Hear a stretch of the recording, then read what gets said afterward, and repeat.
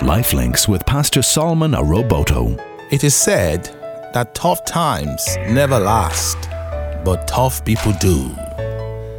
We all face tough times, challenging situations. We don't have answers to some of the things that are happening in our lives. The Bible actually told us that in this world we will have tribulations, but we should be of good cheer because Jesus has overcome the world for us. So God is aware that from time to time we will face tough situations.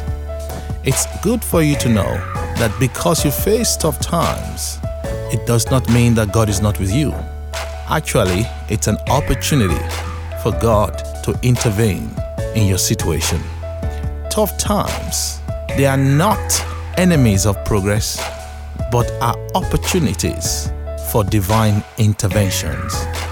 I want to encourage you that tough time you're going through, it's not going to be forever. Every problem has an expiry date. This problem will also pass, and God will give you victory. Tough times never last, but tough people do.